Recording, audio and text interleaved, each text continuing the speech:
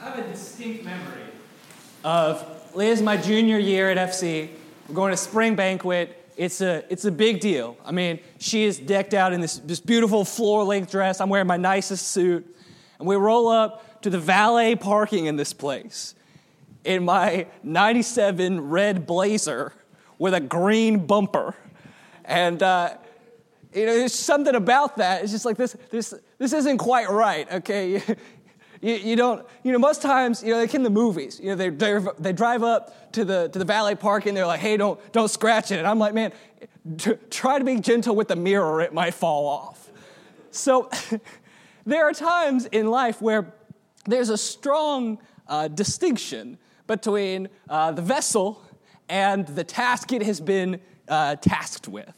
There's a strong distinction between the glory of this car and like all the stuff that we've done to get ready to be really fancy for this fancy event. And there's a passage in the New Testament in 2 Corinthians that's kind of like that. 2 Corinthians chapter 4.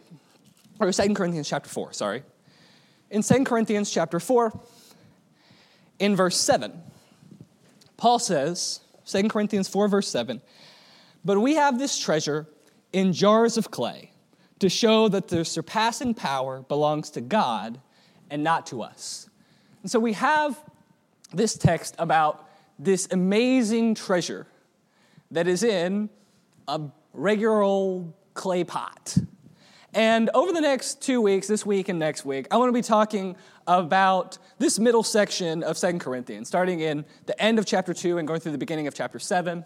And I'm going to approach it from 2 points, and it's going to be pretty simple: the treasure and the clay. And this week, we're going to be talking about the treasure. So I want to talk about, and I'll give you just a broad overview of what we're going to say, and then we'll dive into our text. So effectively, Paul says we have this amazing treasure, and it is either the gospel which he has been given, the ministry of reconciliation, the ministry of the Spirit, this message to share, or the effects of said message on the people. But in either sense, we've got this amazing gospel, and it is awesome. It gives boldness. It's incredible. It's a wonderful, eternal treasure that is full of glory, surpasses in glory everything. And it makes demands of us in our life. Because we have this treasure, we have to live a changed life. That's what we're going to say today. But also, we are mortal. We are buffeted and beaten, and we go through all kinds of persecutions. We have like 70 years in this life. And so we are just a clay jar. We're not that impressive. And so we have this distinction, amazing treasure and a jar of clay, and these jars of clay longing for it to be swallowed up in life and eternity. And so that's what we're going to be talking about next week. But this week, we're talking about this treasure. And so I want to talk about this treasure and then, again, the demands that it makes on our life. And so to do that, let's begin in 2 Corinthians chapter 2, verse 14. 2 Corinthians 2, verse 14. Paul says, "But thanks be to God, who in Christ always leads us in triumphal procession, and through us spreads the fragrance of the knowledge of him everywhere. For we are the aroma of Christ to God among those who are being saved and among those who are perishing. To one, a fragrance from death to death, and to the other, a fragrance from life to life. Who is sufficient for these things?" And so Paul, he takes this image of a Roman triumph, that we've got it's kind of a Roman victory parade, that we have the victor in battle. He's walking through the streets, and Jesus, he's the victor. He's at the head. And we are following him, the slaves, the captives of war, but we are also this aroma. And so part of a Roman triumph is that they would make all these sacrifices to Jupiter, and so the air would be full of the smell of sacrifices. And to some people in the audience, it's the smell of victory.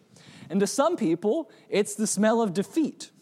And so Paul says, that's what we are. We're the aroma. We're spreading around this message of Christ's victory. And some people are going to really respond well to it, and some people are not. Life to life, death to death. But he says, who is sufficient for these things? That's how he ends verse 16. It's a big deal to carry around this message, to be the aroma of Christ. He says, who is sufficient for these things? And then in chapter 3, starting in verse 4, He says, such is the confidence that we have through Christ toward God. Not that we are sufficient in ourselves to claim anything is coming from us, but our sufficiency is from God, who has made us sufficient to be ministers of a new covenant, not of the letter, but of the Spirit. For the letter kills, but the Spirit gives life. He says our sufficiency, it doesn't come from us. We're clay pots, we'll get to next week. But God has made us sufficient. He has given us this ministry, this new covenant to share around that is it's written in letters of the Spirit, not in letters on stone. And he's going to make a distinction here in chapter 3 between this new ministry that he has in Christ, in the Spirit, versus the ministry that Paul had, or that Moses had. And so I want to take just a step back and get a bird's eye view of 2 Corinthians real quick, and then we can plug back into where we're going with this. So 2 Corinthians is written to a people in Corinth, and there have been some major problems in Corinth, lots of problems. But the foundational problem of all the problems in Corinth is that they don't properly understand the cross and the implications of it for their lives. That Jesus came, he died on a cross, he died what is to the world a fool's death, the most humiliating of deaths. And Paul is a living embodiment of that life. That Paul is constantly being persecuted, and to these people who are steeped in a world where philosophy is supposed to help you live the good life, they look at Paul and they're like, why should we listen to him? He's living, he's beaten and buffeted and shipwrecked, and all of these terrible things are happening to Paul. Why would we be listening to him? And so these fancy, big televangelist type people, they come around and they're like, oh, that's the people we should be listening to. And so Paul needs to help them understand that the message of Christ is a message of suffering, a message of difficulty, that it's not going to look like the good life from earthly views. But it is a message of great spiritual life. And so with that, Paul says, I've been given this incredible ministry, and you can see it in yourselves. Beginning in verse 1 of chapter 3. He says, are we beginning to commend ourselves again? Or do we need, as some do, letters of recommendation to you or from you? You yourselves are our letter of recommendation, written on our hearts to be known and read by all. He says, you're asking me for letters of recommendation. What are your qualifications for teaching us, for being... And he's like, listen, it's you. Look at the work that God has done through me in you, and you can tell. You don't need letters of recommendation. He says in verse 3, and you show that you are a letter from Christ, delivered by us, written not with ink, but with the Spirit of the living God, not on tablets of stone, but on tablets of human heart.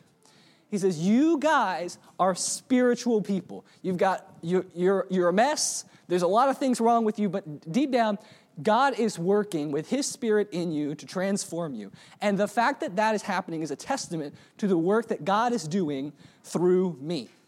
He says, you guys are living embodiments of this new type of spirit, this new covenant, the new ministry, this ministry of reconciliation that Paul is carrying around.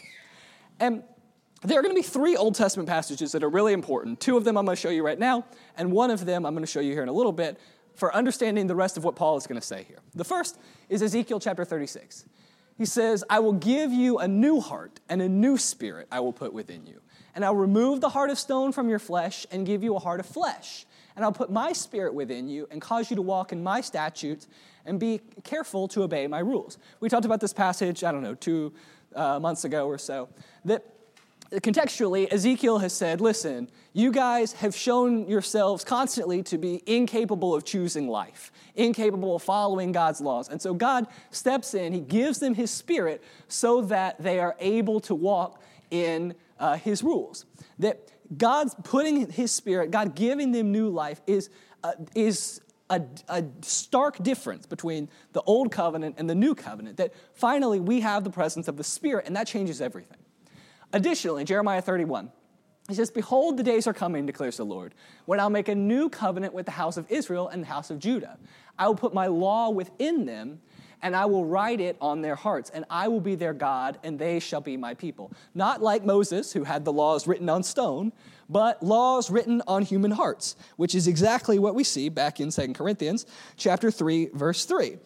You are a letter from Christ delivered by us, written not with ink, but with the Spirit of the living God, not on tablets of stone, but on tablets of human hearts. So okay, now we understand the flow of where Paul is going. And so then Paul is going to make this argument. He's going to say, I am going to speak to you guys with boldness, or frankness might be a better translation of the idea. I'm going to be honest with you guys. I'm going to be upfront. I'm not hiding anything. And the reason I can do that, the reason I can come out and speak honestly and truthfully with you guys is because I have a different ministry from Moses. Or at least it's better in that you guys have the Spirit. The Spirit has now been revealed. That's the stark difference, the presence of the Spirit. He says, I can talk to you guys because I got nothing to hide. Moses, he had things to hide, that his ministry was coming to an end, that it was not as the glory. It was not as glorious as the ministry that I am revealing to you.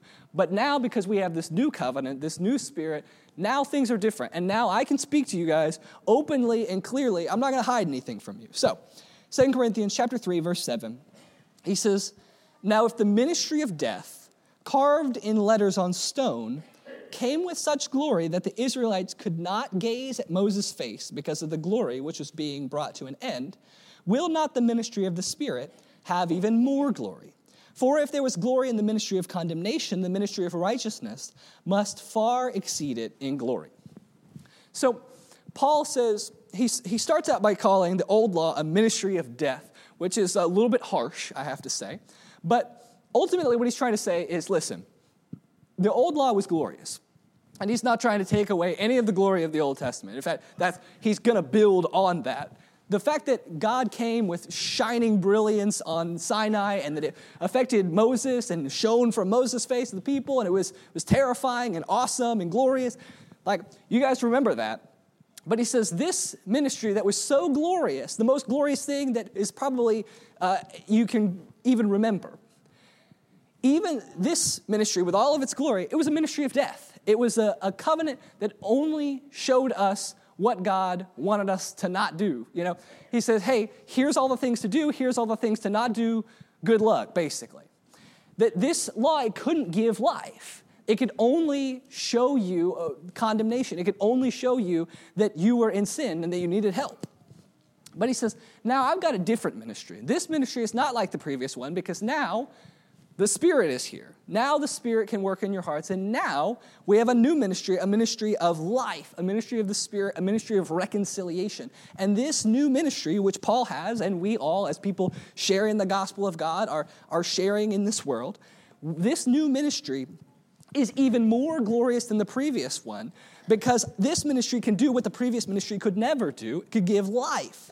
And so if that one was glorious, so glorious that they had to hide their faces from it, imagine now even more glorious is this new ministry.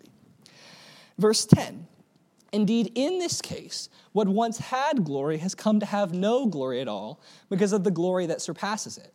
For if what was being brought to an end came with glory, much more will that which is permanent have glory. You know, a flashlight in midday doesn't do much, but in the middle of the night, it's helpful. We have temporary lights because we need them in temporary times. But eventually, it becomes light, and your batteries die in your flashlight, and you recognize that you need something more eternal than just this flashlight. And in the same way, there was glory in the Old Covenant.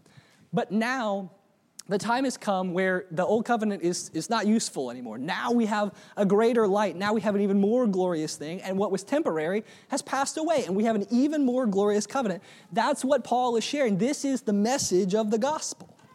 And so he says in verse 12, since we have such hope, we are very bold.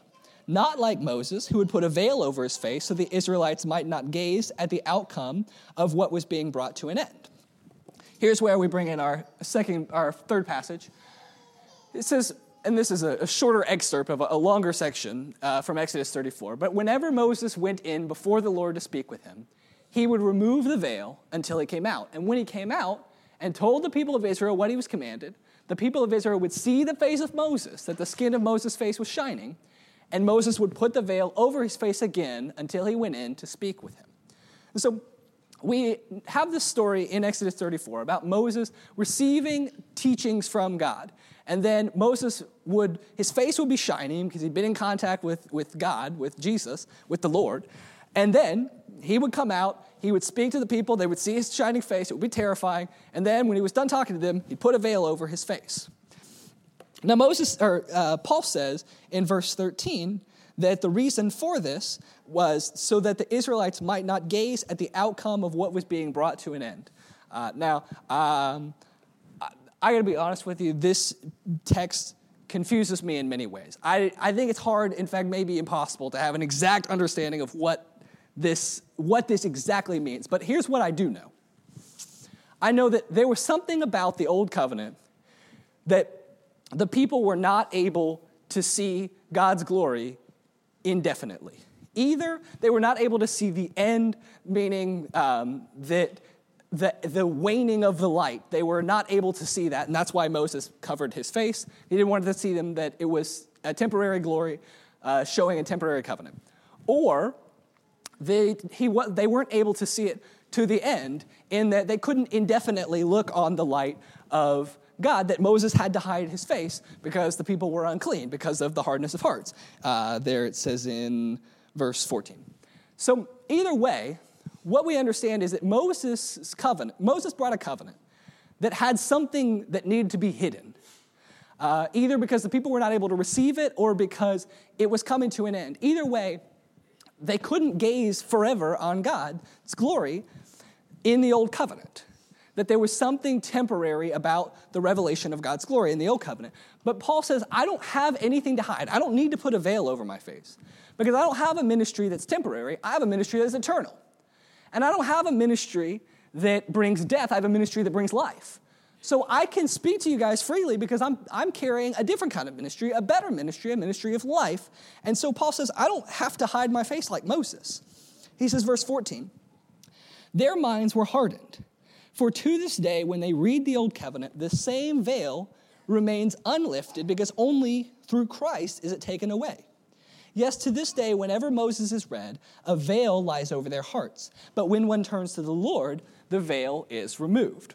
So Paul's saying this isn't just an Old Testament problem, that they were veiled from the presence of God, that even now, when people read the old law, that this same veil remains, that there is something keeping them from from looking on God's glory eternally, forever, and that is this veil, that is the hardness of hearts, their minds being hardened, that because they are, think back to Ezekiel 36, because they have stone hearts that God needs to remove and unwilling spirits that God needs to purge, they're not able to see indefinitely God's glory. But, verse 16, when one turns to the Lord, the veil is removed. That when we turn to the Lord, when we receive the Spirit, we'll see in the next few verses, then we are able then to look into the presence of God. We are able to see his glory, and that in a much more amazing way than ever before. Verse 17, now the Lord is Spirit, and where the Spirit of the Lord is, there is freedom. And we all, not just Paul, but we all, with unveiled face, beholding the glory of the Lord, are being transformed in the same image from one degree of glory to another. For this comes from the Lord, who is the Spirit. Paul is saying that now we all are able to come before God with unveiled face, to look on his presence, just as Moses' face shone, so we all can begin to reflect the glory of God. And this comes when we turn to the Lord. This comes because the Lord is the Spirit, and the Spirit is in us, transforming us, making us into the image of God, helping us to be what we need to be. And so we have this amazing ministry. Paul says this is the treasure. And like I said, whether the treasure is the ministry or whether the treasure is the results of the ministry in our lives, either way, we have an incredible, amazing treasure, this ministry of reconciliation and its effects on our lives. And so we need to recognize that this isn't just Paul's ministry, but in some ways it's all of us, that we all have been transformed by the glory of God, and we are all able to reflect Jesus' glory through our unveiled faces so that the world can see God living in us and can see the life that this new ministry brings and the life that it has brought in us. And so then, we have this treasure. But the treasure demands something from us, that this treasure, this ministry of reconciliation, makes certain demands of us. And the first of them we've already talked about, and that is boldness. That now that we have this better ministry, we have a great amount of boldness that we can speak, frankly, because we got nothing to hide. This is a ministry that brings life, and it's very exciting, and we can share it with boldness. But I have 4 P's. I tried to make 5 P's, so I put boldness, which... that doesn't count. I will say that the Greek word for boldness, parousia, does start with a P. So I don't know, partial credit, but 4 actual P's now. The second thing that we need is that it demands from us is perspective. And this we will find in chapter 5. In chapter 5, starting in verse 12. Paul says, "We are not commending ourselves to you again, but giving you cause to boast about us, so that you may be able to answer those who boast about outward appearance and not about what is in the heart. For if we are beside ourselves, it is for God. If we are in our right mind, it is for you. For the love of Christ controls us, because we have concluded this, that one has died for all, therefore all have died. And he died for all, that those who live might no longer live for themselves, but for him who for their sakes died and was raised. From now on, therefore, we regard no one according to the flesh. Even though we once regarded Christ according to the flesh, we regard him thus no longer. Therefore, if anyone is in Christ, he is a new creation. The old has passed away. Behold, the new has come." That we've got these false teachers, these super apostles, as Paul calls them, kind of mockingly, and you guys are judging them according to the flesh. You're making fleshly judgments. You're looking, Jacob's going to talk about this in the main hour, not as God sees, but with man's eyes. He says, this new ministry, this new change in your heart, the Spirit of God in you, it's going to change you. And you're going to begin to see things as God sees them, because that's the result of the ministry. You're not going to behold things as the world sees them, but you're going to see them as God sees. And that's important, because to the world, a successful life, a good life, might be lots of money or lots of cars or, whatever we think is good. But we recognize, looking through God's eyes, that Paul is living the best possible life. Because if the purpose of life is to glorify God and carry the gospel out, then Paul, with his constant shipwrecks and beatings, that's the life that we want to live, because God is being glorified in the life of Paul. And so we need to be able to see with new eyes, a new perspective on life, and that is what the ministry demands. Third, it requires perseverance. And Paul, he's going to talk about all kinds of difficulties that come from being a disciple of God. We could look in chapter 1. We'll start in chapter 6, actually, though. Chapter 6, he says in verse 4, "But as servants of God, we commend ourselves in every way by great endurance, in afflictions, hardships, calamities, beatings, imprisonments, riots, labors, sleepless nights, hunger, by purity, knowledge, patience, kindness, the Holy Spirit, genuine love, by truthful speech and the power of God, with weapons of righteousness for the right hand and for the left, through honor and dishonor, through slander and praise. We are treated as impostors, yet true, as unknown, yet well known, as dying, and behold, we live, as punished, and yet not killed, as sorrowful, yet always rejoicing, as poor, yet making many rich, as having nothing, yet possessing everything." He says also in chapter 4, right after he talks about we have this treasure in jars of clay, verse 8 of chapter 4, "We are afflicted in every way, but not crushed, perplexed, but not driven to despair, persecuted, but not forsaken, struck down, but not destroyed, always carrying in the body the death of Jesus, so that the life of Jesus may be manifested in our bodies." So he goes on, he talks about he's constantly dying with Christ. But he says, listen, we go through a lot as Christians. We're going to go through persecution. But he says, to sum it all up in verse 16 of chapter 4, "So we do not lose heart. Though our outer self is wasting away, our inner self is being renewed day by day. For this light momentary affliction is preparing for us an eternal weight of glory beyond all comparison, as we look not at the things which are seen, but at the things that are unseen. For the things that are seen are transient, but the things that are unseen are eternal." Again, like our previous point, Paul's going through a lot of suffering, but because of his new perspective, it gives him perseverance because he can press on and go through all these things because he understands that this life isn't all there is. He's longing to be swallowed up by life. He's longing for something eternal. And that perspective gives him the endurance that he needs to press through any sort of challenges. And the same is true for us, that if we're going to serve God, it's going to be difficult and we're going to encounter challenges. But if we have this perspective, this hope that comes through the gospel, then we can press through anything. Fourth, this new ministry demands proclamation. Paul says that as a result of this, chapter 5, verse 11, therefore, knowing the fear of the Lord, we persuade others. But what we are is known to God, and I hope it is known also to your conscience. He says, because we know the fear of the Lord, because we've learned these things, we got to share it with you. Also, chapter 5, verse 17. He says, therefore, if anyone is in Christ, he's a new creation. The old has passed away. Behold, the new has come. This is what he's been saying so far.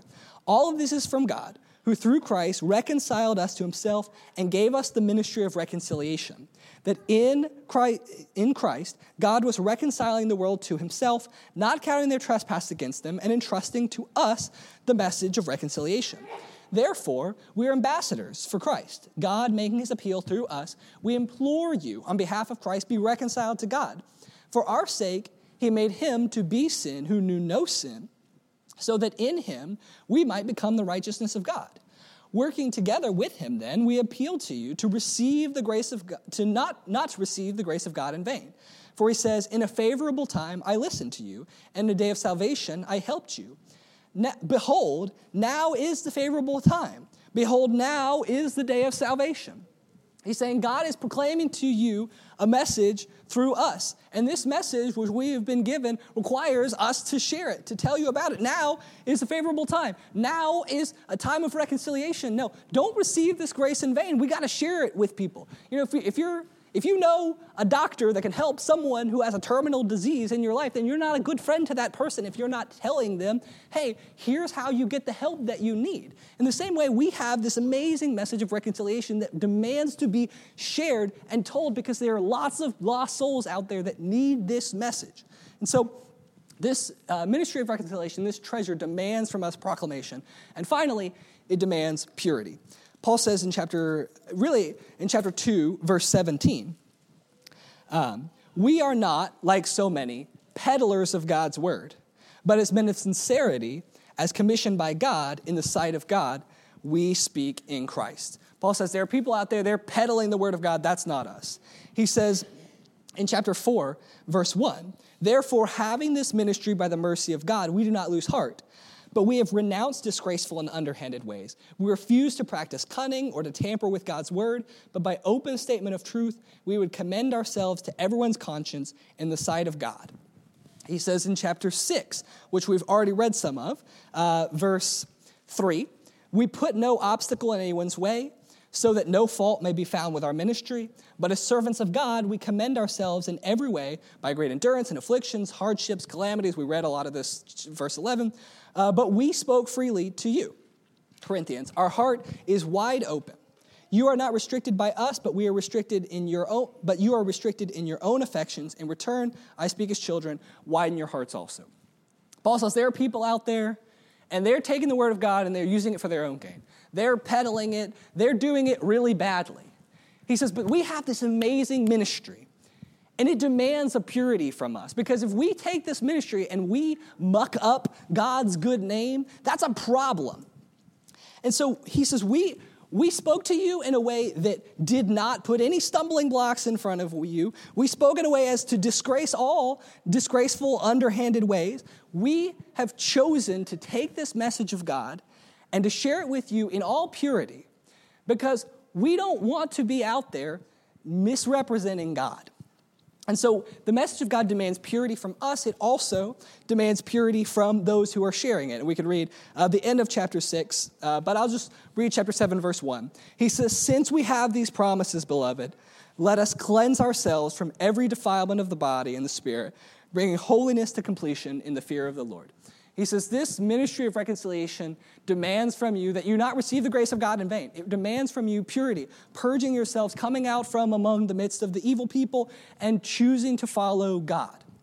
And so, to summarize this all in the last few minutes, we have this amazing treasure in jars of clay. We'll get to the jars of clay next week, but we have this amazing treasure, this ministry of reconciliation, the gospel at work in us, this gospel to share. And it demands certain things from us. It demands that we share it with boldness. It demands that we have a new perspective on life and the challenges of life. It demands that we have perseverance to press on through these things. It demands proclamation. We can't keep this to ourselves. We have to be sharing it. It demands purity from us and from our audience, that the people out there in the world who are receiving this gospel in their lives, from us, from God, that God is working through us, we have this treasure. We need to let it change us. We need to let it push us and make us holy, like God would have us be. It needs to change the way we look at our lives and to press us to greater things. We have an amazing treasure, and it needs to be able to change us. Thank you so much for your time. We'll now be dismissed to class.